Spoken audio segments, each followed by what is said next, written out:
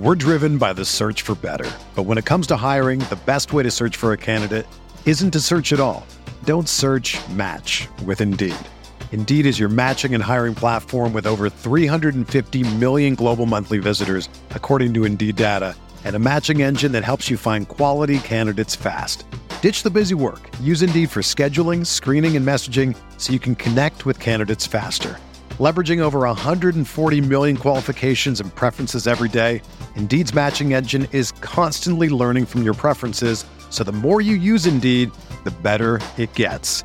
Join more than 3.5 million businesses worldwide that use Indeed to hire great talent fast. And listeners of this show will get a $75 sponsored job credit to get your jobs more visibility at Indeed.com/Blue Wire. Just go to Indeed.com/Blue Wire right now and support our show by saying that you heard about Indeed on this podcast. That's Indeed.com/Blue Wire. Terms and conditions apply. Need to hire? You need Indeed.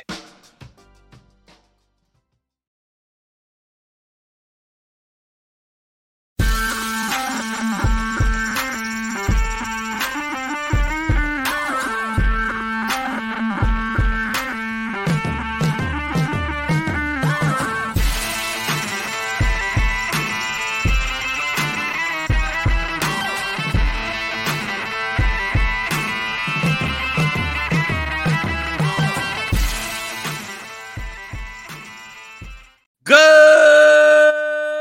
morning, Grinders. Welcome to the DFS pregame show here on Roto Grinders. I'm Jordan Cooper, a.k.a. Blender Ed, Blender HD. If you want to follow me on Twitter, and it's Tuesday, April 11th.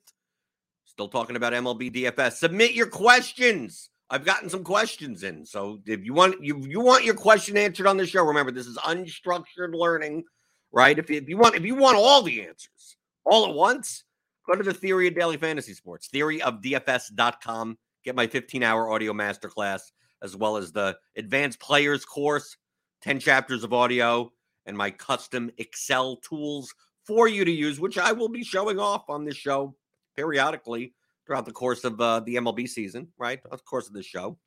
Make your process much more efficient, right? I show a lot of stuff manually in Lineup HQ that my Excel functions do for me much quicker, just so you get the concepts down of why you're doing it.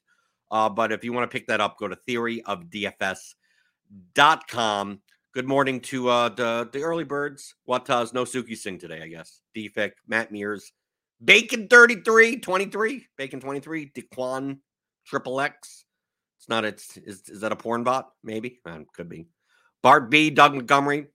Defect's asking about my battery build yesterday, the 121 build, right? Because I play the one, when I play MLB DFS, because sometimes I'll take a Sunday off or something. I'll take days off. The 121, I almost always play the 121, which is to me the softest contest in pretty much all of DFS. And in that contest yesterday, I played the Cardinals. I played the Cardinals in the 121. The reason why the 121, remember, why would a GPP contest be soft? Why would it have an edge?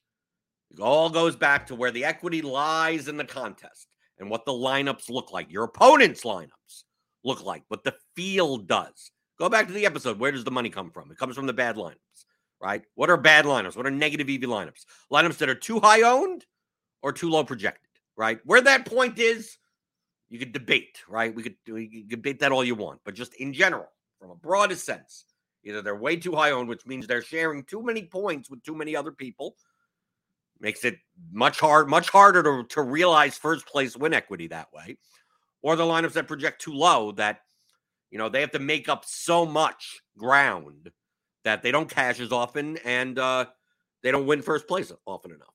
Okay, so that's where the money comes from. So in order to exploit that, you're exploiting the field from a broad sense. You're trying to play the highest projected lineups for the lowest ownership, right? That's the very broad based. That's in general what you're doing in GPP. I want to play the highest projected lineup for the lowest ownership. What the trade-off is, that's what you have to judge from slate to slate. I'm going to play a lineup that is this low projected, but I'm obviously going to give up projection for doing so, right? So most likely, you will be playing a mix of higher projected players as well as lower projected players that, even though they're lower projected, they're much lower owned than they should be, right? And lower owned is in the eye of not a raw projection, but their expectation, which means a player could be high owned and still be under owned. Okay, so a player in it could be, we could have a pitcher that's 70% owned, but projects so well that maybe they should be 85% owned. So in actuality, by playing the 70% owned pitcher, you're not playing an over-owned pitcher. You're actually getting way more projection points than you should for that ownership. And that's what I found in the battery yesterday with the Cardinals stack. I played the Cardinals Angels. I played Cardinals 5-man with the Angels. I didn't play Burleson in that lineup. Now, obviously, I'm not picking players. I'm just picking lineups. I ran lineups. I ran 5-3 lineups. I just ran hundreds of them.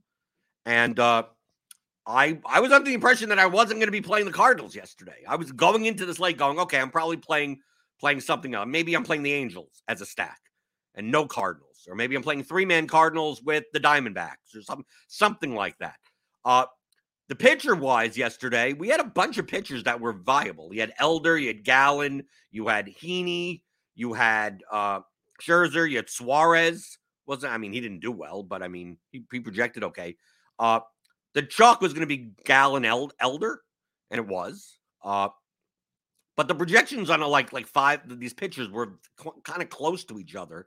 That ownership-wise, when everything gets meshed together, I just ran lineups, and even as I went down in ownership, it still was a Cardinals 5-man stack. It still was. It just didn't have Burleson in it, right? The thing about yesterday's slate, I basically played 5-man Cardinals. I played what? I think I played Heaney, Elder. I could probably go back to it, but Heaney, Elder, 5-man Cardinals, which was Contreras, Goldschmidt, Edman, Gorman, Walker, and then I played Rengifo, Trout, Ward in the other 3 spots. Rengifo was under 10%. Ward was 12%. The thing is that Trout was 38% on the 121, and my projected ownership on him was lower than that. Now, I knew he was going to be chalky, but I had Julio Rodriguez higher owned than Mike Trout, and it turns out that that didn't happen, right? So in actuality, if I known that Mike Trout was going to be 38% owned, that wouldn't have been the line. If I plugged in 38% for Trout's ownership, I would have gotten a lot of like Ward Ohtani, if anything, right? I may not have even gotten the Angels. I would have gotten something else. But the Cardinals 5-man just showed up because their pricing was just, come on. The pricing was ridiculous. And then you had pitchers that were like 6,600, 7,100 that projected high, some of the highest in raw points. So you had money to spend, right? And he had money to spend, and Goldschmidt, Arenado, the Contreras and catcher, like they projected 3 points higher than other people. And in the 121, they still were only like 22% owned. When based on the lineups that you could build, they probably should have been like 35, 40% owned, and they weren't. We'd see on other slates sometimes that, these guys would be 50+% owned, and they weren't. They actually weren't. So it wasn't, remember, this is not like a conscious decision. I went in consciously going, okay, I'm probably not playing the Cardinals. I'm assuming they're going to be over-owned for the 121, especially, if not the large field. And then in running the lineups, it's just like, dude, I did extra time. Like, am I doing something wrong? I keep on running these lineups. I keep on I bumped up some ownership on these guys, and I was still getting them higher projected, lower owned than other lineups. And like, okay, I guess I'm playing the Cardinals, right? But I'm probably not playing one of Gallen or Elder or something like that, right? Like that's what lowered the ownership. And then then I had Trout at like 22% and not 38%. Right? That was the main difference. I had Julio Rodriguez at like 24, 25 and Trout at like 22. I thought the Mariners would be higher owned with Haggard, because Haggerty's ownership was high, right? At second base at 2,300. So I thought, people would do like the Cooper Hummel catcher, like something like that. I thought the Mariners would be higher owned. Then I thought they would be as owned as the Angels as a stack, and it turns out that wasn't the case. So that was the reasoning for the 121. But that was, I'm justifying the reasoning based on the outputs. Remember, I'm not going I'm going to play this, I'm going to play that. I don't pick players. I just play lineups. I'm going to run lineups. I'm going to trim out the ones that are too high owned for their projection and then see what's left. When I saw what's left, it was like 95% Cardinals, even trimming out for ownership. And I'm like, okay, I guess the Cardinals are under owned today. I guess their projection is just so much higher than other teams for their price, especially. And you don't have to like jam in like 2 10K pitchers I guess that's the read. There you go. Oh, there it is. Right. I guess they're under owned. I guess they are. That's what the projections and ownership say. And if you looked at the ownership outside of Trout, they weren't as owned as they should be in the 121. Like if Goldschmidt was like 45% owned, and Arenado was 40% owned, and Contreras was 67% owned, yeah, that would be a different story. Then I wouldn't be getting those. Then I wouldn't be getting those lineups, right? I'd be getting lineups lower projected than that are much lower ownership. But I wasn't getting that. That's the reason. That's it. Those weren't the lineups I was getting. I was trimming them out, and turns out the Cardinals were under owned. I mean, they didn't do well enough, obviously. Let's see. DFix has a lot of unstacked lineups in it yesterday. Yes, you see that all the time. Why do you think it's such a soft contest? Yesterday there was with 650 entries. It was a little bit bigger. No, you'll download that. You'll find 20 to 25% of lineups in that contest unstacked. It's just like either a cash lineup or some version of that. It's 3 guys from this team and 1 guy from that team and everything. And you look at that, and it's like they're sacrificing, like 1-2 points, like every single time. They don't correlate. So it's like you're playing lineups that are 15, 20 points lower projected than yours, just based on correlation effects, right? So it's like that. That's why I play that contest, right? A lot of times you don't see the really bad stuff, right? Really bad projected lineups. But I mean, if 25% of the field is going to just build one-offs, I mean, you're seeding way too much from doing that. And then you have people that are just playing combinations together that are way too high owned. Way too high owned. But it turns out the Cardinals weren't way too high owned. According to, other than Trout, like I said, if I knew Trout was going to be 38% owned, I wouldn't have played that lineup. Right. Trout wouldn't have been in the lineup. It'd be more likely to have a 3-man Mariners. I'd probably have Julio Rodriguez. And instead of Trout, it would have been like Julio Rodriguez, Teoscar Hernandez, and someone else or something like that. Right. J.P. Crawford in the shortstop spot, some 3-man like that.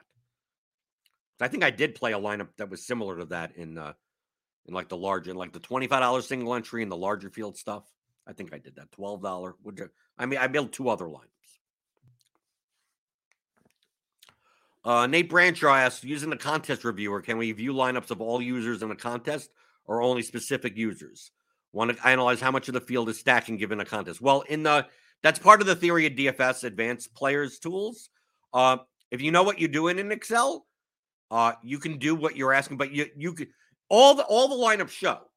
So you could download the CSV of the contest, bring it into the contest reviewer, and it will show you all of the lineups with the user tags next to it, with the you could import your projections and it'll show the projections of everything. You could show all of that.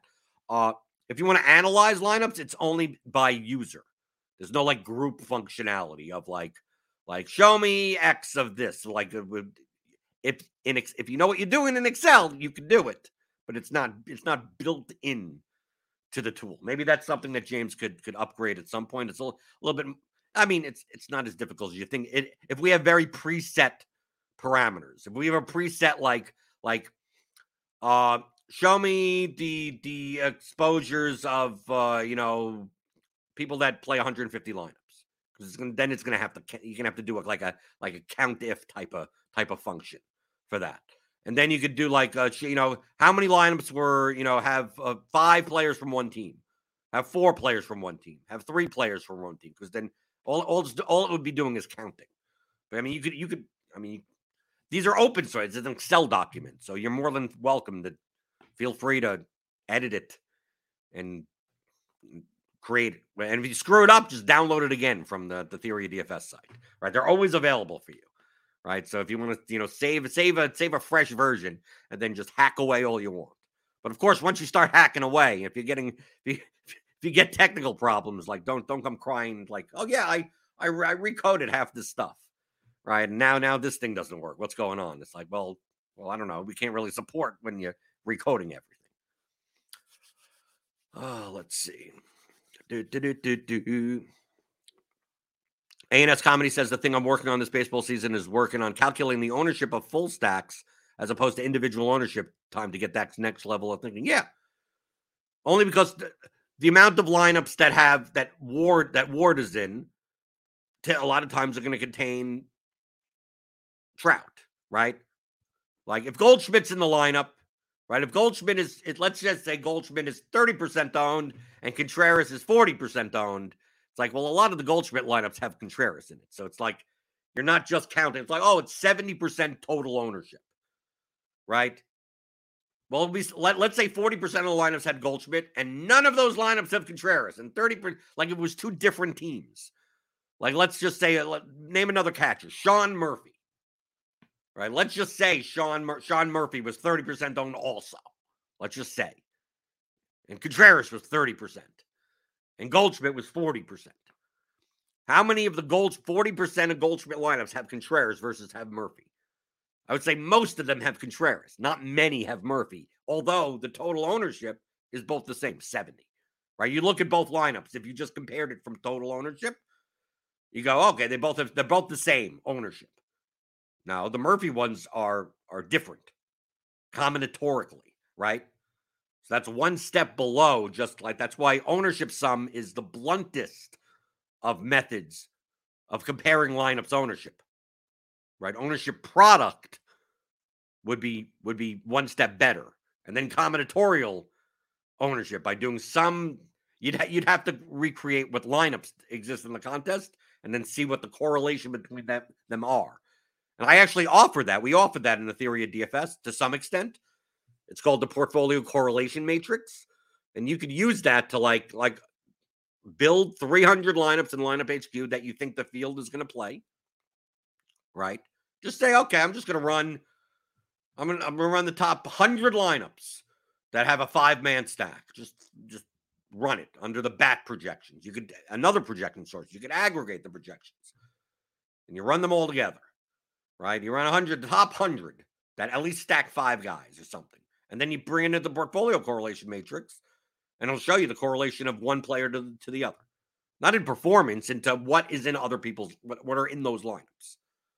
So obviously, like Goldschmidt and Contreras are going to be very highly correlated because people stack, right? But you may see that, like, the correlation between Max Scherzer and Paul Goldschmidt is much lower than Bryce Elder, right? Because Max Scherzer is more expensive, so it's harder to fit in Goldschmidt into those lineups, right? So you can see what lineup combinations are led to versus a set of projections. If you're blindly just playing based on just optimal, just like, and that's what a lot of people do, right? They're more likely to have these clumping effects happen because they're not paying attention. They're not looking at lineups, right? They're building 20 lineups and they have 10 really chalky lineups and 10 really, really low-owned lineups. And it's like, well, my exposures are fine. And we'll talk about that tomorrow because I have a question about player exposures that I think we'll cover tomorrow. But today I wanted to cover player pools. Okay, we got a question about player pools. Okay, how do you? I think it's the general question is like, how do you determine the pool of players that you're considering to play? In a I'm playing. Let's say you're building 10 lineups. Well, we'll put it at 10, right? Because that's the default right? You're building 10 lineups. Like, okay, I want to select what players to play in my pool, right? Or you want to get rid of players, right? So maybe you even exclude them all, right? And you say, okay, I want to select what players are in my pool, and I'm going to start making combinations of those players. Now, first off, it's MLB, so most likely you're going to be playing on DraftKings 5 players from the same team in every lineup that you play. Okay, so obviously, if you're going to play a stack, you're gonna have at least 5 of the players of the 9 eligible. If you don't, then you can't make that stack, right? But the main thing is that you're approaching playing DFS in the improper, like it's not about picking players. Like the overarching thing of this is that when you ask, well, how do you determine your player pool? It's like, well, why are you determining a player pool at all? Like the projections are the projections. Play whatever pool of players you want to play it. I mean, you can play anyone you want. Now, who is more likely to be in your player pool based on the projection and ownership of your lineups? That is something that you could eyeball. You could just run and see, right? Who's more likely to show up in lineups? Okay. What does an optimizer do? It just optimizes for median fantasy points. So the ones that have high median fantasy points for their salary, their point per dollar value, are more likely to show in lineups, and especially ones that are from the same team, right? Because you're stacking 5. So if we set in, we go, okay, we're stacking 5, 100%, right? How could you predict what the top 10 lineups are even going to look like? Well, I could sort by point per dollar, right, for pitcher, right, and go, okay, probably going to get DeGrom, Manoah. Ohtani has a high raw point projection, and he's kind of up there. Pablo Lopez, maybe a little, right? Probably get something like that. And $9,900, 77. You're probably spending around $17K at pitcher. And then you look at point per dollar value. It's like, okay, you got Brandon Belt there, sure, but you got another Toronto player there. So Biggio at second base, which is a much scarcer position.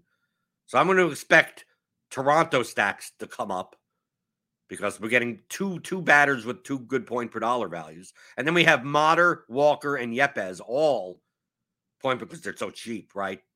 2,500, 2,900, 3,000, and they're in cores against Freeland, right? So I'm expecting to see a lot of St. Louis.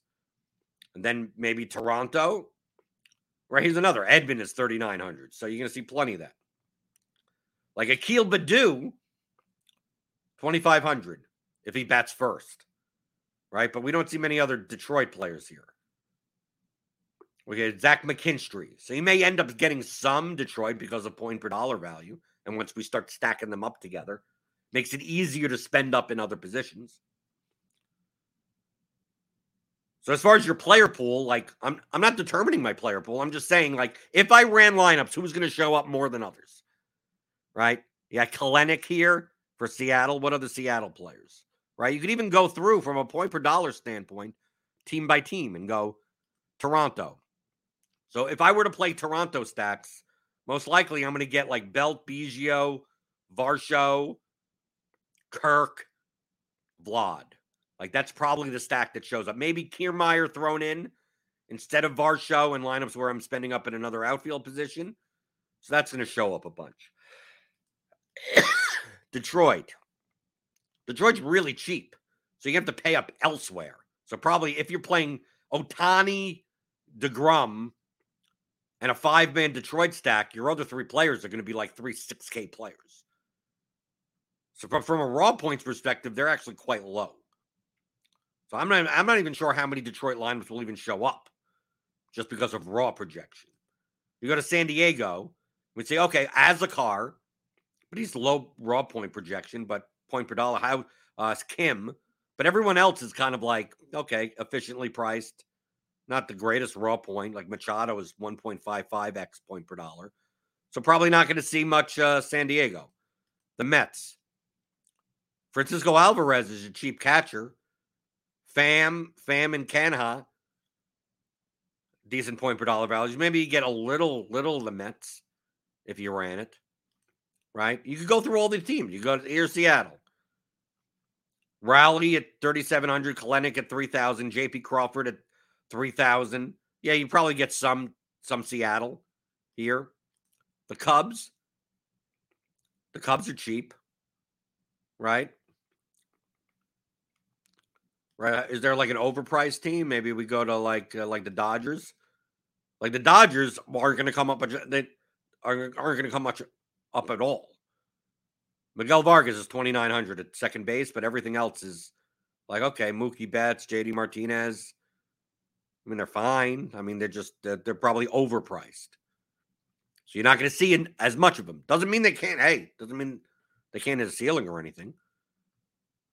So if I ran 100 lineups of 5-man stacks and let it run, the lineups that project the best that are 5-man stacks are probably going to contain the players that I was talking about. Now, this is we're not even talking about ownership at this point. Just like, well, who's more likely to be in your player pool other than high projected players for their salary, right? And then the next part is higher projected players for their salary compared to their ownership, right? So look, in 100 lineups, we're getting 100 Cardinal stacks, right? Literally 100 Cardinal stacks.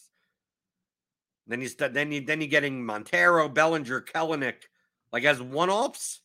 You're getting a lot of Ohtani because you have money to spend, right? Montero at third base, right? Because because you're getting more points for Goldschmidt than you are for Arenado, right? From a pitcher standpoint, it's basically DeGrom, a lot of DeGrom Ohtani. You're spending up twice because we got so many cheap people, right? The Cardinals are just underpriced.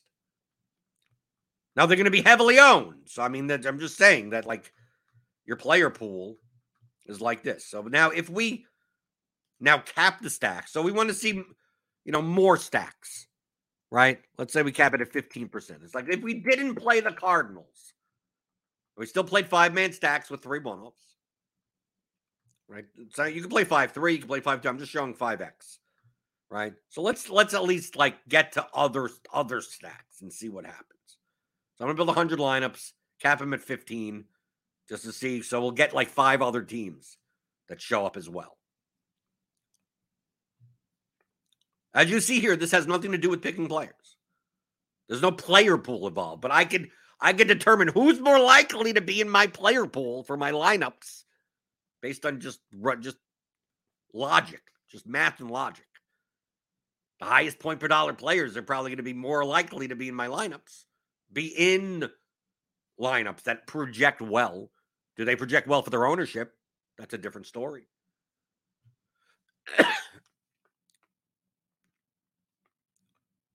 Can you play a player that has a very low point per dollar projection? Of course you can.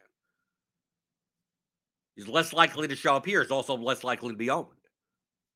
Can he build lineups that have high enough projection for their ownership? Absolutely. Okay, so I did 15%. Okay, we're getting St. Louis. I mean, look, we're naming the teams that I cut: St. Louis, Seattle, Chicago, Colorado, Texas, Toronto. Then we're starting to get like Milwaukee, Dodgers, Royals. So now if we go through and it's like, okay, what I'm gonna take the highest projected, okay, Cardinal stack. So I'm just going to eliminate all the ones underneath it. Because out of all of these stacks, I'm just want to see. I mean, I'm just as an example, right? I'm going to take the highest of each. I'm going to get rid of the Brewers, Dodgers, Royals, and we'll just get rid of those. Right? Get rid of the Dodgers. Get rid of that. Royals. Okay, now let's go to Seattle. The highest projected. Don't worry about ownership. Just the highest projected. 5-man stack. Regardless of one-offs or anything. Get rid of these. Okay, so we got 1. Okay, Toronto. Let's get rid of these. Click through. Okay, Rangers. Because we're going to compare them to each other, right? From a projection standpoint. And instead of comparing 15 lineups, we're just going to compare the top projected to the top projected. Get rid of these. This is what I say by using Lineup HQ as a research tool. This isn't just something like, oh, it builds the lineups that I play, and let me set my exposures. That's almost not the thing that I even use Lineup HQ for. It's to build lineup sets of lineups that I could choose from. Okay, so here we go. So now we got one of each stack, right? So here we go. Cardinal stack, 134. Seattle stack. Of course, it contains 3 Cardinals in it, right? 126. Cubs, 126. Rockies, 126. Rangers, 124. Blue Jays, 124. So obviously the Cardinal stack projects, the top Cardinal stack. The top lineup, which is almost, it's going to be probably closer to a cash lineup also. 134. But take a look at the ownership. Ownership here is like, if you're going to play Seattle, probably maybe you don't play them with the 3 highest owned Cardinals in your lineup and 2 of the higher owned pitchers, right? So you see the ownership wise, this ownership is 185. This lineup, which projects for what? 8 points higher, has lower ownership. Like, dude, if you're going to sacrifice projection, you want to get lower ownership as a broad heuristic, right?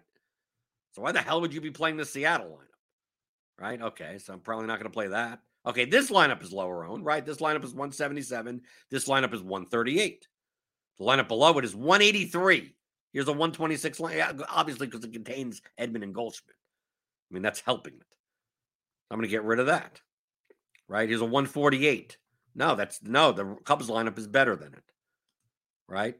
So we see here, it's like, okay, Blue Jays 155. That's lower. So from the sense that I'm getting here is that the Cubs may actually be under-owned, right? Because look, out of all the stacks that came up, like, oh, I'm getting a drop in projection, but also a drop in ownership.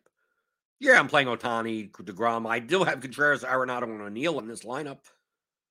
But the fact that it's a Cubs stack that when I trim out stuff shows up compared to the ownership probably means that the Cubs may be under-owned. So if I was making a player pool, maybe like, okay, I'm going to make sure the Cubs are in it, right? I'm not making a player pool, but I'm saying this is what you would consider for a player pool. What Cubs should be in it? All the Cubs. It doesn't matter. Order doesn't matter, right? You're probably going to get the better projected point per dollar Cubs, right? That's probably what you're going to get. That's your goal. The highest projected lineup for the lowest ownership. So here you go. Ohtani, DeGrom, Cubs stack. But obviously in this high projected Cubs stack, you're still playing chalk pitcher, chalk 3-man, and that may be fine. Maybe the reason why you can play this lineup, you could play a lower owned Cubs stack, is because you're making up the projection with all the other players. So this may be a lineup that is playable with plus EV. You can find thousands of them. Just happens to have 3 Cardinals in it. And you could run this all you want. How likely is Akil Baddoo to be in your player pool? Well, as likely as does lineups come up. But we saw with like the Dodgers. The Dodgers are expensive. Does it mean you can't play Dodgers? Let's go. I'll build Dodger lineups, right? Right. We go here. I'll unselect them. I'll just build Dodger lineups. Let's see what they look like, right? Our 5-man stacks, it doesn't matter. We're probably going to get Cardinals. We're probably going to get, almost definitely going to get Cardinals in it, right? Let me just build 10 lineups. 10 Dodger 5-man stacks. So here we go. See, look how low the projection is, 118. That Cardinals 5-man stack was 134 and was owned at like 172. So yeah, the Dodger stack is low owned. But I mean, you're giving up 16 points in projection, which may be fine for their ownership and may be fine. Probably a little bit more of probably closer to a larger field type of play. But you're really not giving up that much I mean, like 152. It's not that much lower than 177 to give up like 16 points of projection. This lineup below here is 128. And it's 117.49 versus 118.15. So yeah, I think I'd much prefer this lineup. Right? Jordan Walker, O'Neal, Contreras, and then these, right? You have Trace Thompson in there, right? Basically a bottom of the order, right? Freeman and then 6, 7, 8, 9. Jacob deGrom and Ohtani. 117.49. This one's a little lower. But it still contains Cardinals in it, right? Because you have to make up the projection. If you didn't contain Cardinals in it, this projection probably goes down to like 114, 113. So most likely the Cardinals are going to be in your pool. Can the Dodgers be in your pool? Sure, but in order to build lineups with Dodgers in it, you probably still need Cardinals. You probably still need deGrom. You probably still need Ohtani. If you start getting rid of those guys, then you're going to have lineups that are projected 25, 30 points lower, which may still even be fine then.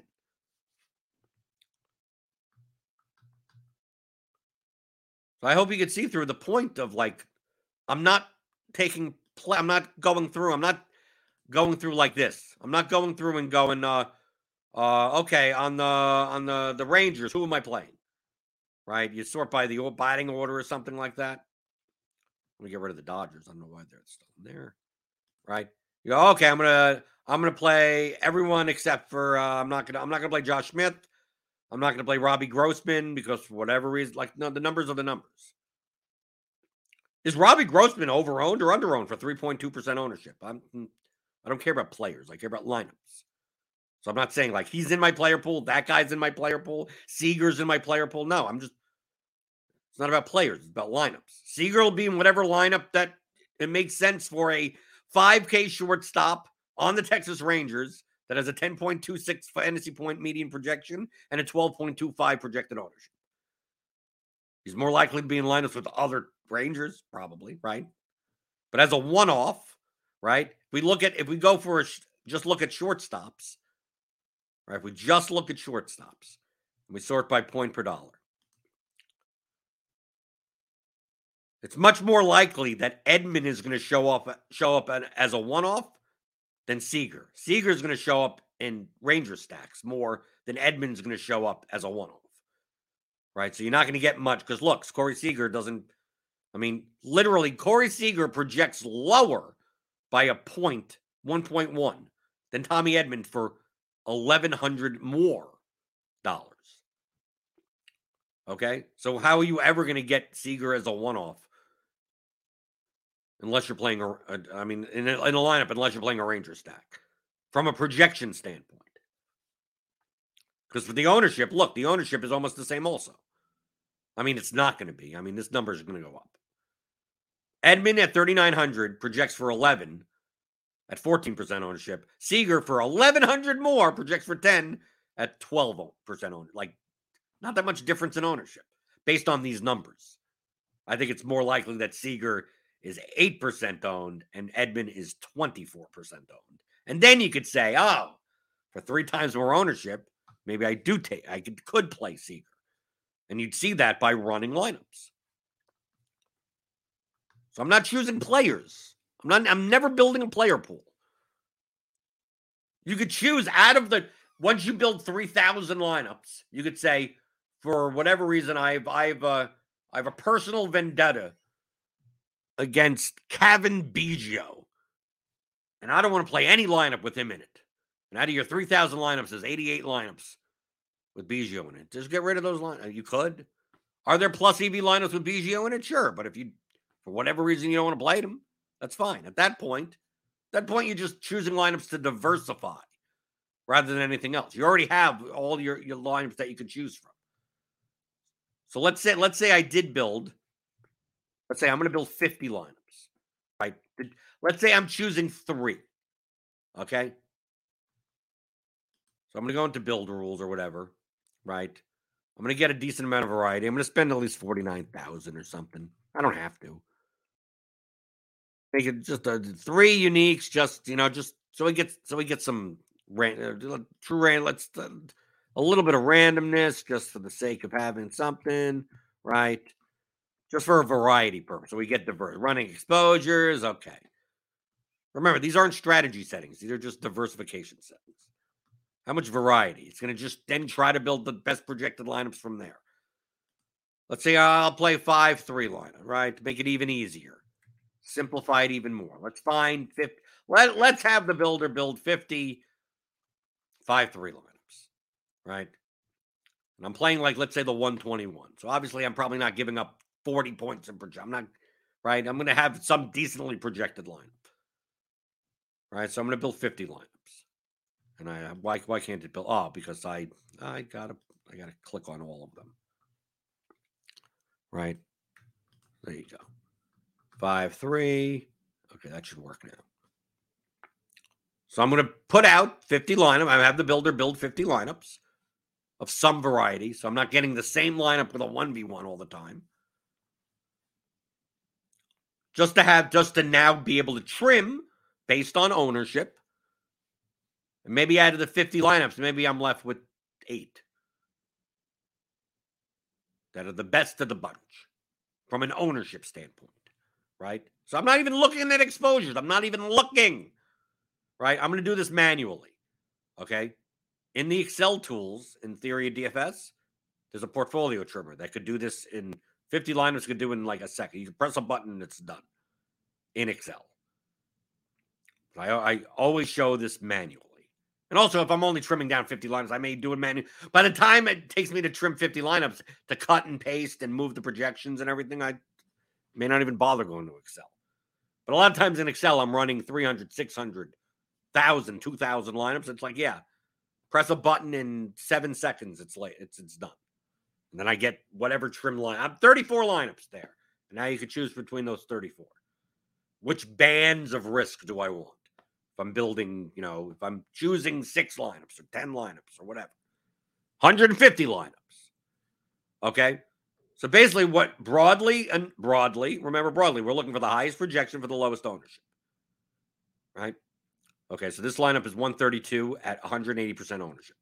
So the lineup below it should be lower owned, because why would you give a projection if you're not going to get lower ownership?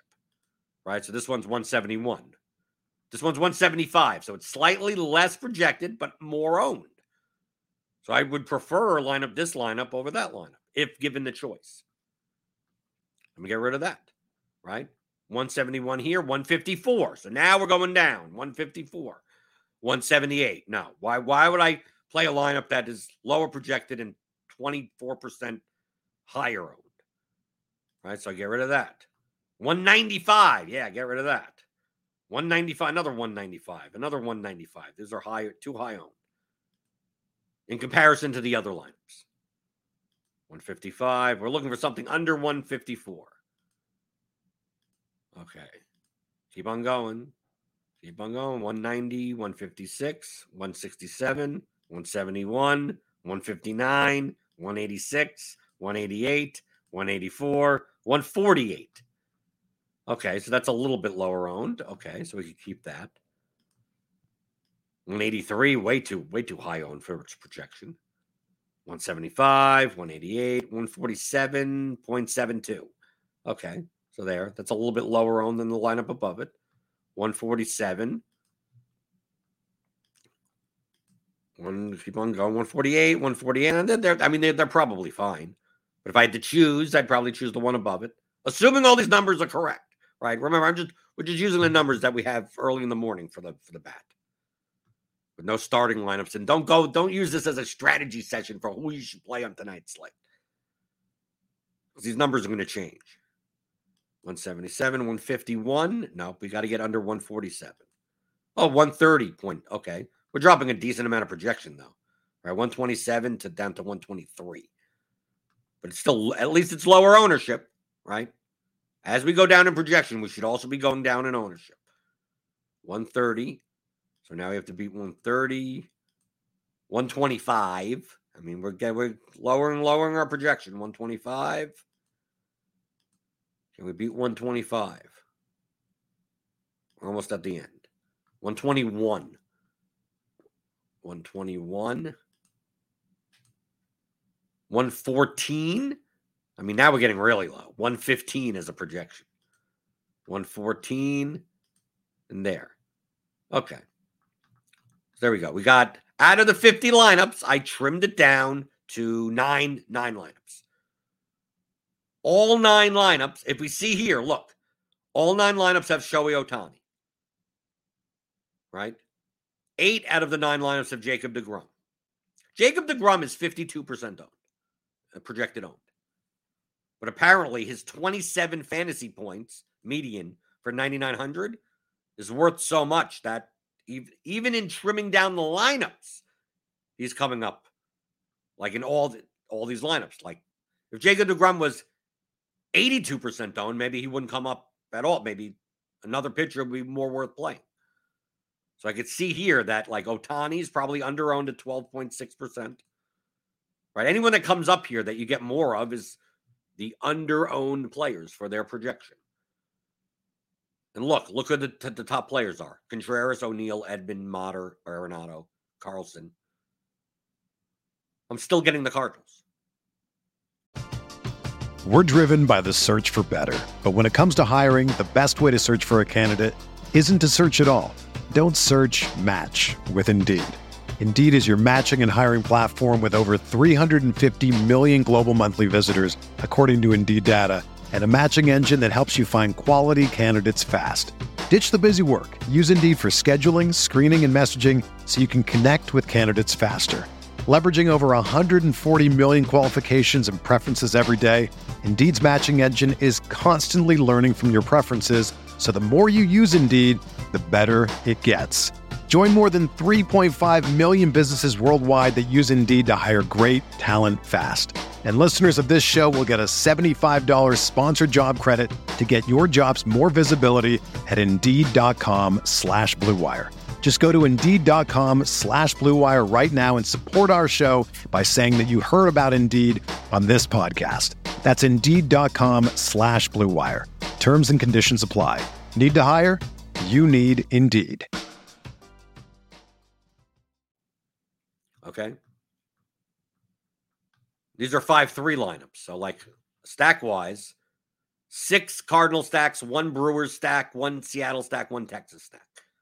Right? So let's look at the little Milwaukee lineup. Probably all these 5-man stacks have 3 Cardinals in. I'm assuming all these stacks that aren't St. Louis have Ohtani, deGrom, and 3 Cardinals. I'm going to guess. Right? Here's the Milwaukee. Ohtani, deGrom, 3 Cardinals. Seattle. Oh, no, this is Seattle-Milwaukee. Okay. Let's do it, I mean, much lower projection. Texas and the Mets. I mean, but these are very low projected lineups for lower ownership, though. But let's just say, because we trimmed these 50 lineups, that all these lineups are plus EV. Now, obviously, the one towards the top realizes a little bit more min cash equity and sacrifices a little bit of first place equity. And the one on the bottom, with the low 115 projection, probably doesn't cash that often. But when it wins first place. Right? It's a little bit much more high variant lineup. So now I'm playing 3 lineups. Right? I can choose to play any 3 lineups I want here. If we want to make the case that even though it realizes its EV in different distributions, that the expected value of all 9 of these lineups are the same over the course of a million slates, right? We played this out 1 million times. You'd end up with the same amount of money, right? The lineups on the bottom are more likely to I won once and then lose like 99 other times. Like you're not even sniffing the cash line. The one towards the top is like, yeah, I cash more often than I should. And I come in like 6th once, and I came in 10th. Another time, I have much more shot at those spots. I come in first every so often, but not as often because my lineup's a little too high owned. But it's still profitable, right? So you take a look at these lineups and go, I can play any 3. I could close my eyes. I can go to random.org. right now. Go give me 1 to 9. And I could play 3, lineup 3, lineup 2, and lineup 1. I could play the top 3. I could play 4. I mean, like, whatever. You could do that. If you did that out of those 9 lineups and then ran it and had a proper bankroll, right? And you ran it out and played forever, it wouldn't matter. Okay, so technically, if you want to spend literally no time on this, you're not hurting yourself. But because of bankroll management purposes, depending on how risk tolerant you are, you may choose to play lower variance lineups or higher variance lineups. You may choose to diversify more or diversify less. That's all on a personal risk tolerance. Remember, the expected value of these 9 lineups, theoretically, we're saying is the same. So it's like, oh, if I'm playing 3 lineups, do I play? Well, I have 100% Ohtani regardless because all 9 lineups have Ohtani. DeGrom is out in 8 of 9 of those lineups.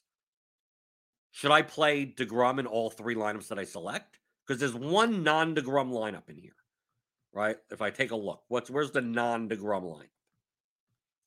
Here's one, Peterson, Ohtani, right? Do I play this lineup?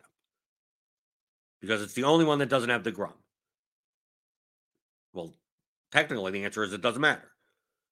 But based on, am I a little bit more risk tolerant? Do I want to play all 3 lineups that have Ohtani that are more correlated to each other?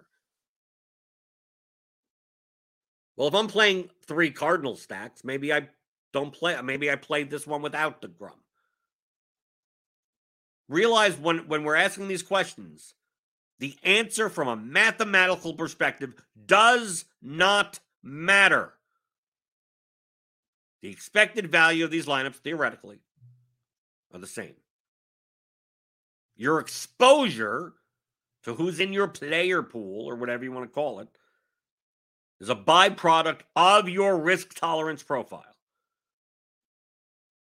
You feel that you can play I mean, dude, you could play a 1v1 of the top lineup 3 times if you want.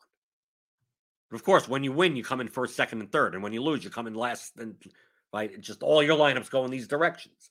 So if you were playing like, I'm playing half of my bankroll tonight, that's probably not a good idea. Your risk of ruin is going to be very high. The expected value of the lineups didn't change. Just that, well, I don't know if you're going to survive the long run if you're playing 50% of your bankroll. The higher the percentage of the bankroll that you're playing, and the higher the variance of the contest you are, either means that you need you need a much bigger bankroll, or to lower the risk of ruin, the more likely you should be diversified. Just like the stock market. Mathematically, strategically, it doesn't matter what lineups you play, what 3 lineups out of these 9 you play. It doesn't matter. If we ran it out to the end of your lifetime, you played 20 years of DFS, you end up with the same amount of money, let's just say. How you get to that point, do you want to go like this? Or do you want to go like this? Do you want to go like this and then that and then, oh, I'm going to double down here? Like, that's all you're choosing. You're just choosing your path, right? That's all you're doing here. So if you're going to choose 3 lineups, if you're only playing a half a percentage of your bankroll and you have a $17 million bankroll and you're playing the 121, the 3 max $5 contest, like, dude, like obviously at that point, like, you're never going to go broke because there aren't enough slates for you to go broke, even if you lost every single one of them. But in that instance, like, playing the highest variant lineups that you can doesn't decrease your risk of ruin because your bankroll could support that. So the less of a bankroll that you're playing, the less of a percentage of the bankroll that you're playing, the more that you could afford to play higher variance, higher expected value lineups from a bankroll management perspective, not strategic. You'd probably be more inclined. That's why with less lineups, you should be more contrarian. as long as you're playing on a small percentage of your bankroll. Because you get to increase the EV, you get to increase your expected value, and your risk of ruin is still very low. You're playing 10% of your bankroll a slate in GPPs. Be much more concerned about diversifying. Not because it helps you win more. It helps you survive better. That's really what you're doing when it comes to diversification. How do I survive variance? This is the reason why you'll see the players that play 150 lineups in the large field GPP. And you'll see them play, a lot of times they'll know what players are under on, what stacks are on, a lot of times, they're very streamlined across the board. I mean, out of like 40, you'll get different strategies, different types of lineups that they're building.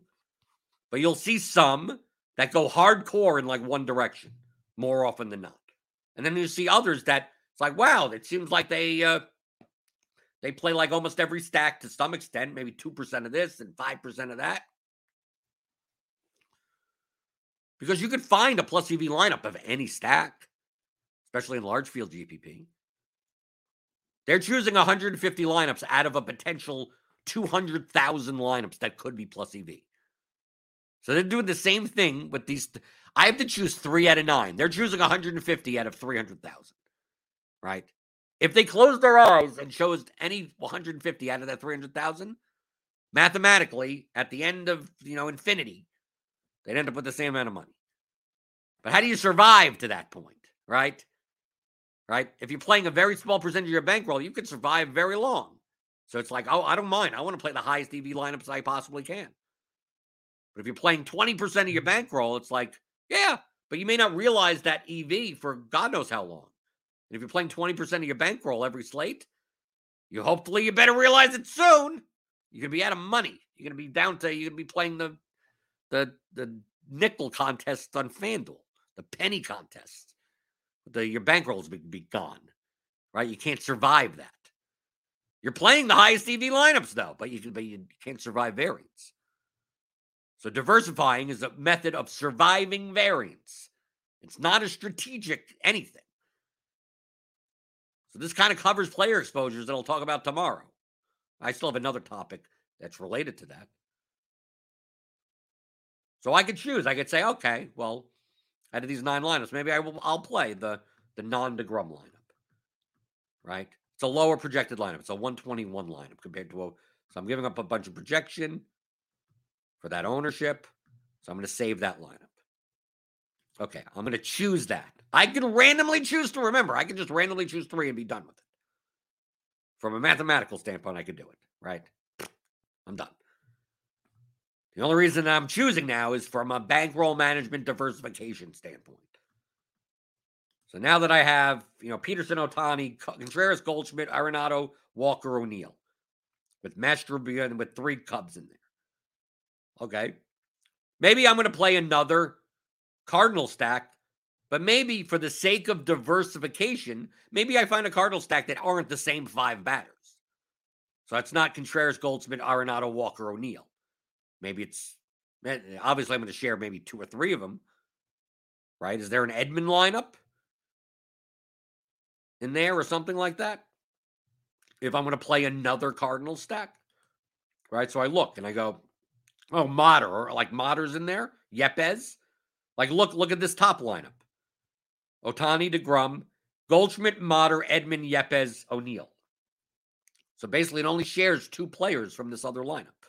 And then it has Kelenic, Suarez, Raleigh. Now, this is a high-owned lineup. 180, 132 projection at 180. The lineup I saved is a 121 projection at 125. So this is a much higher variance lineup. So to balance out my portfolio, if I'm risk tolerant, maybe I choose to. I'll play the top one. Yeah, I'll play that one. This has much more likelihood of cashing to get some equity back. That the equity is bunched more towards the middle than the other lineup, which is much teetered out to the side. But let's say I'm playing 5-10% of my bankroll, which seems a little too high. So I want to diversify my 3 lineups so I could survive variance.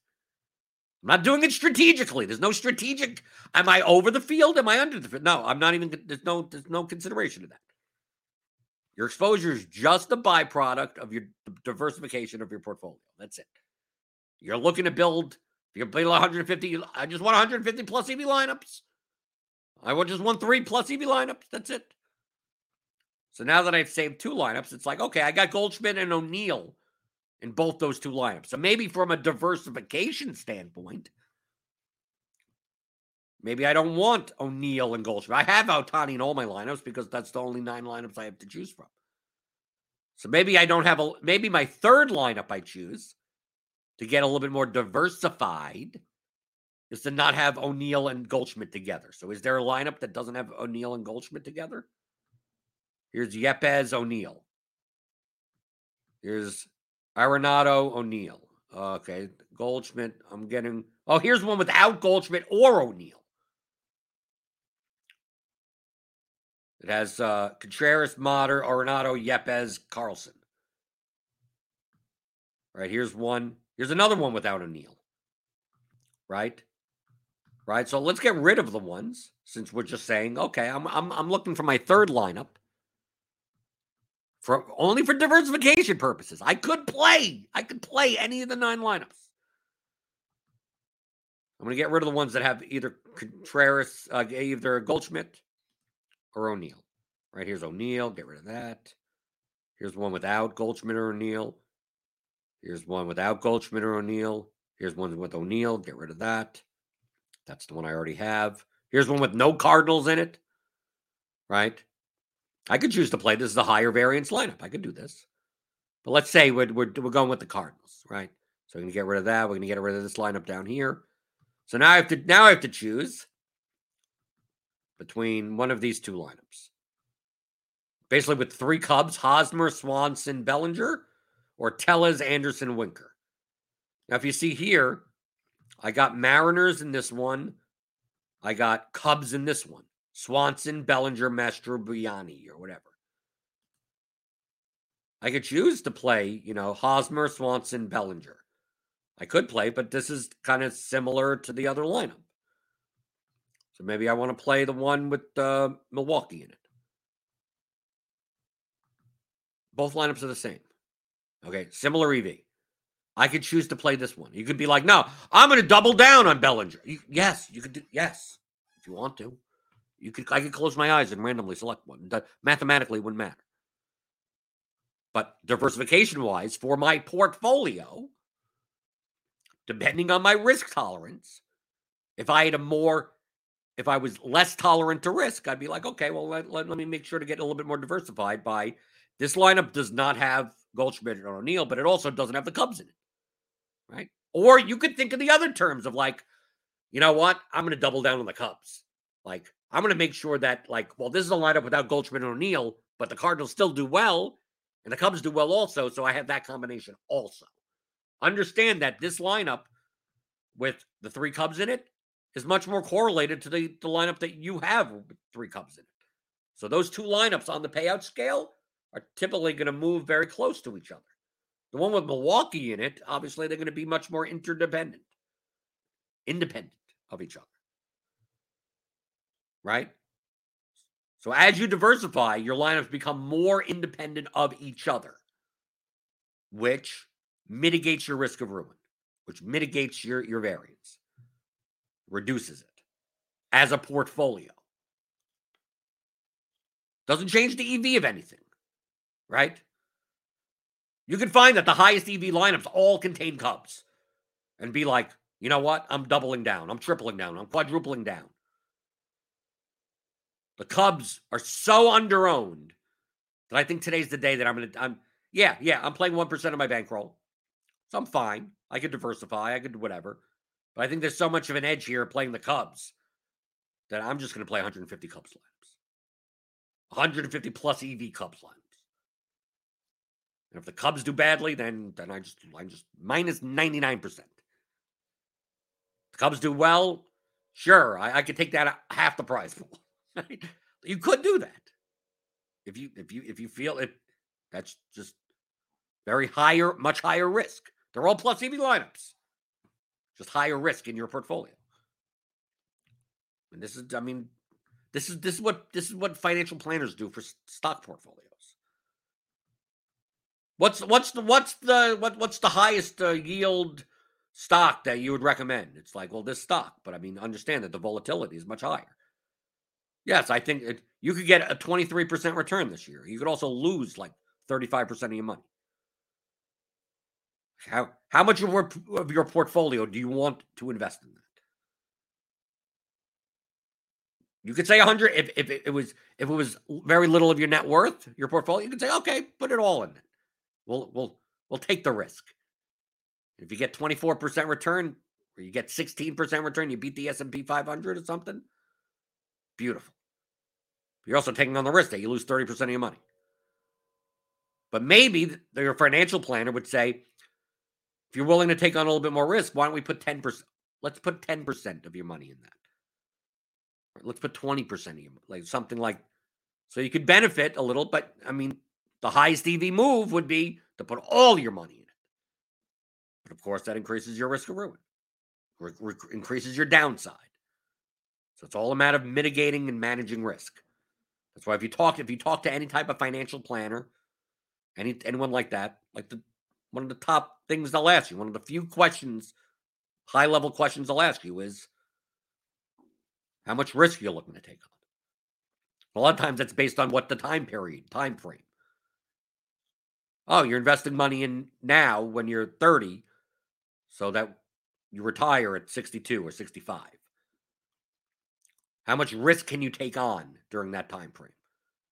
But you can take on much more risk because you have a much more longer time horizon.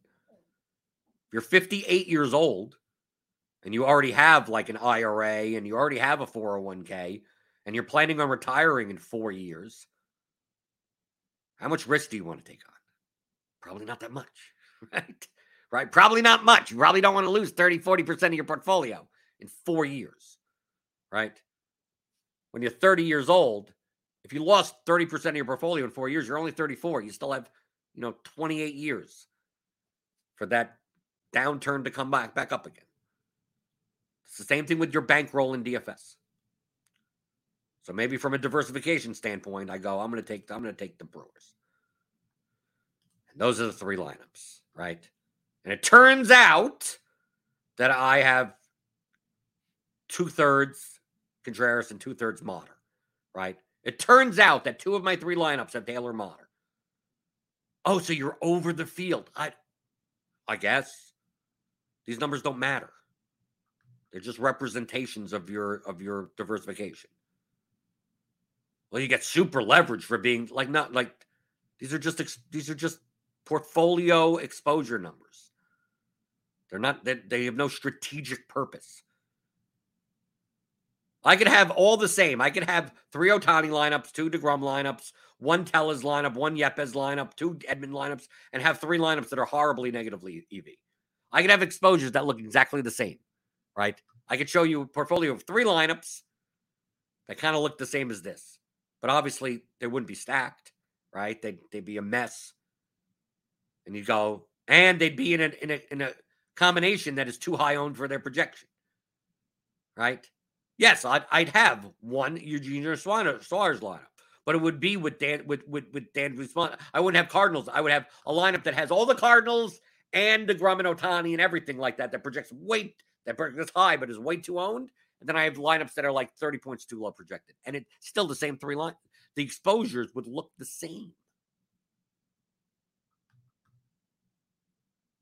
So it's not a matter of like exposures or player pools or anything like this. What does your player pool look like? Whatever it ends up being. I'm probably playing players that project well for low ownership. Right? I could go and find them, right? We went in the beginning and go, most likely you can get some of this, and most likely you can get some of that. Or you can just run the lineups, right? You can just run lineups. I can run 300 lineups in Lineup HQ and go, okay, what shows up more than others? And go, okay, they're probably going to be my player pool somehow, in some regard. And then you trim to see which ones are too high owned or are over owned or under owned. And then it's like, oh, well, I'm going to choose those players. No, I'm going to play. I'm still choosing lineups.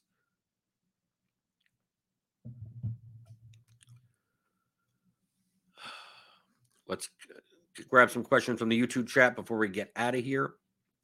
Mr. Mike says, curious if you've been trying the 3 and 5 mans much yet. Yeah, I've been playing that almost every slate. You're right that their lineups are very predictable and almost identical. The exception is Utica. Never know with him. Yeah, because he has his own projections. Everyone else, you could pretty much predict what pool they're playing from. And then just play lineups that are like 5v5, 6v6s. Yeah, that's what I do. I mean, I've talked about it multiple times. Anus Comedy says, people playing MLB DFS need to realize how random hitting performance is. Yes, how variant it is. I keep my player pool much deeper in MLB than I do in another sport because I'm more willing the most to embrace variance. It's absolutely true. Especially when the chalk is clearly clumping. Absolutely. 100%. For hitters, the correlation coefficient of ownership to player performance is nowhere near it is in any other sport. It's not even the top 20 metrics. So with that being the case, for hitters, pitchers it is. But for hitters, it isn't. Doug Montgomery, do you use the Bat X stack projections to pick your stack set? No, I don't. I run lineup. Dude, the Bat stack projection page literally does it's just showing what I just did. That's it. Run 300 lineups with 5-man stacks. See what comes up the most. That's what it's going to say. When the Bat stacks projection page says, well, 25 in the top 25 and 50 in the, like, that's all it is. Like, you could just run in a lineup HQ. So I'm not picking anything. You have to stop thinking in terms of picking players.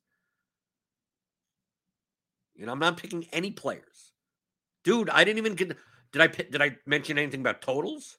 Did I mention anything about matchups? Did I mention anything about baseball? It's all in the number. It's already in the numbers. If you want to change the number, fine. Change Taylor Motter to 7 million. If you want, you think you know better, then change the number. You still have to change a number. Change the number and then run the lineups. You think Taylor Motter is going to be more than 11% owned? Then change him. Then change it. I think he's going to be 18% owned. Okay, then change to 18 and then run the lineups. Once you're down to these numbers, all it is better just, okay, I'm just going to run lineups and pick, trim and pick, and for the field size that I'm in and for the ownership that I think it's going to be, because obviously in single entry, smaller field, ownership condenses more. And there you go. It's baseball. It's event driven. You're wildly overthinking it. NBA, there's much more thinking in NBA. It's normally distributed. Here, 14 points in projection is one swing of the bat. And every piece of correlation in your lineup, like a 5-man stack versus an unstacked lineup, is almost like an extra 10 points in projection. So with that being said, like, dude, you could play there's thousands on a slate of this size. We have a 10-game slate, thousands of plus EV lineups that have different distributions. Just a matter of which ones do you play. Just build them and see. Even the lineups that I trimmed out of the 50, right? We got down to 9. There's probably like 10 of the ones that I got rid of that are probably profitable also. They're not as profitable as the 9, but they're probably still profitable also. They're just less profitable.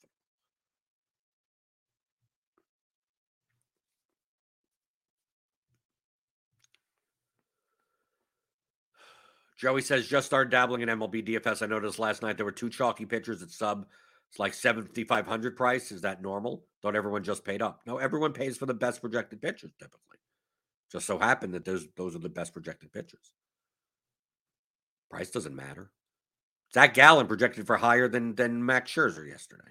And Max Scherzer was 10-4. So yeah, so obviously Gallen's going to be high owned. And Bryce Elder only projected for like 4 points lower than Scherzer, and he was like half the price.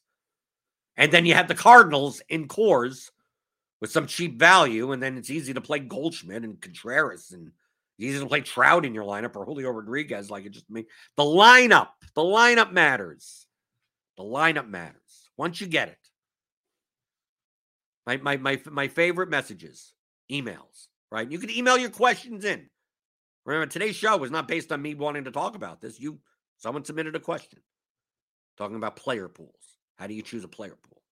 And that's where the content comes from. All of this is covered in the Theory of Daily Fantasy Sports. You want to go to theoryofdfs.com and buy this and download and listen to 21 hours of audio and get the Excel tools. You'll never have to watch the show ever again. You can just re-listen to that all the time. I mean, it's the same. I just go over the same concepts from there. If you want more structured learning. But the most satisfying messages that I get from people that are like, I've been playing DFS for 3 or 4 years and I thought I knew what I was doing. Kind of breaking even or whatever like that. And in the past year, I've made X amount of dollars or whatever, and I'm doing way better. And you're right. Yeah, the 4 years that I was like watching content and subscribing to Roto Grinders. Yeah, I realize how stupid all those questions are. Like I get it now. Like it click. Like at some point it clicks. Some point you get it. You get the probabilistic mindset. You get the expected value mindset. You get basic statistics. You get basic game theory, and you go, "Oh my God." And then the next realization, then a couple of months go by, and then you get the email of like, I won another GPP again. Is it true that and it's kind of like a question of like, it can't be this simple. Like they say, like, my process is down to like 3 minutes, and I think I'm doing well, and I am doing well. It's like, it can't just be this. It can't be this. Is there something I'm missing? Am I just getting lucky? I go, probably not. It's like, so I could just do this in 3 minutes. I go, yeah. Said, how do you think McLovin plays like 150 lineups on every slate on all the sites? How do you think all these people do it? You think they're sitting there just like, oh, I'm going to play Taylor Motter today? No, they're not doing that. They're not doing that. How do you think they're able to do all of that as one person, right? And even then it's tough. You screw up, right? I could. A lot of programming, like once you get your process down, then now you can automate a lot of stuff also. But they're not sitting there going like, am I going to play Julio Rodriguez today? Or do I think this one guy is overowned? Or am I going to play 8% of this guy? They're not thinking that. They're just running. They're running lineups much more effectively than what I showed. Much more precisely, right? You got Nerdy Tenor. He's running algorithms on supercomputers, as I always joke. He's not, but I joke about that. But that's what they're doing. And then even guys like that go like, yeah, I came up with 10,000 plus EV lineups that I did. Now just a matter of what my portfolio looks like. And even Nerdy Tenor says he just like some random picking thing. It's like, okay, just give me, get to the point of you're crunching, you're battling lineups against each other, blah, blah, blah, blah. And now you have this set of like 5,000 lineups. They're like, I can't go any further than this. Here are 5,000 candidates. And it's like, well, I need to pay 150. So it's like, just randomly pick. Or something. There's some mechanic. Or maybe there's some portfolio dynamic of make it so that that once you sim it out, the risk is X. And then there you go. And give me all those. Give me 150. That is what it is. That is what they're doing. I'm showing you how to do it much more bluntly. Right? And you sit there and you go like, why am I spending an hour trying to choose this versus that? Especially in MLB. NBA, there's a lot more nuance because they're normally distributed outcomes and minutes matter a lot more.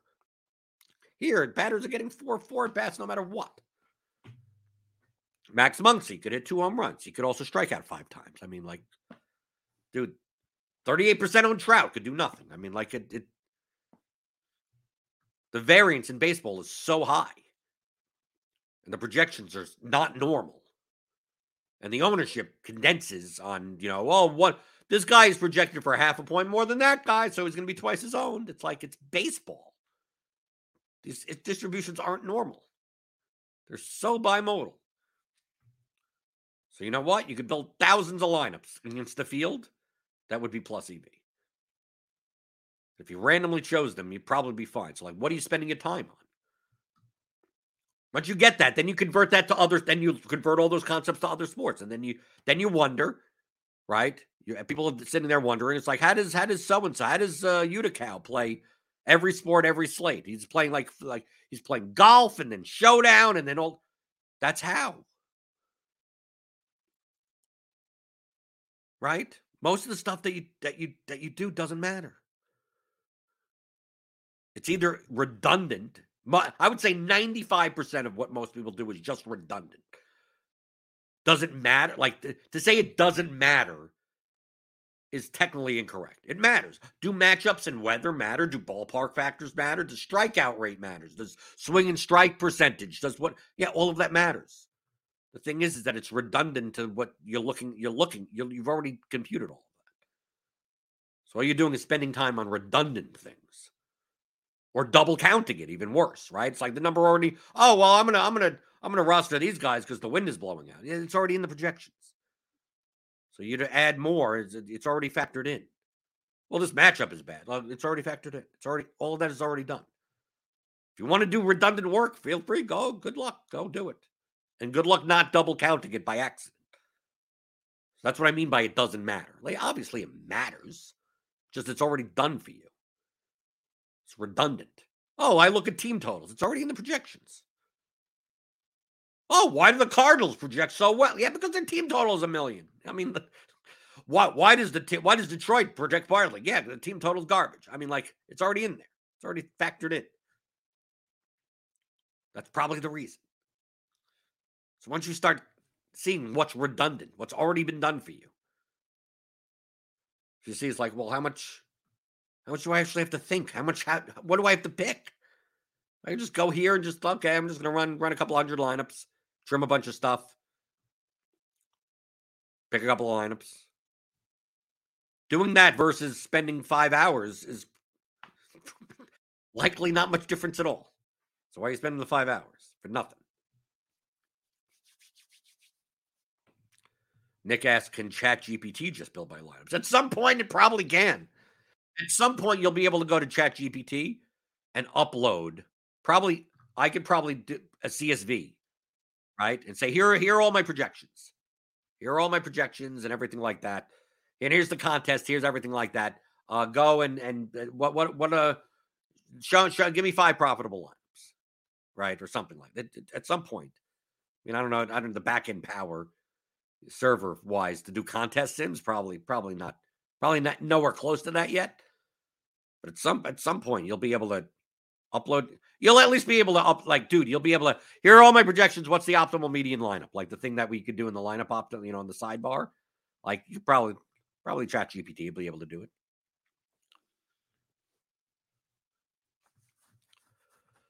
Okay. Give me those thumbs ups on your way out the door. Thummy thumbs in the morning. Right. This is free content. Hit the thumbs up button. Right. If you want more of this, right? More of these concepts, theoryofdfs.com. Right? I talk about all of this. Like this is part of the course. Right? That's what I accentuate every day. We do this in an unstructured way. Submit your questions, right? Questions at theoryofdfs.com.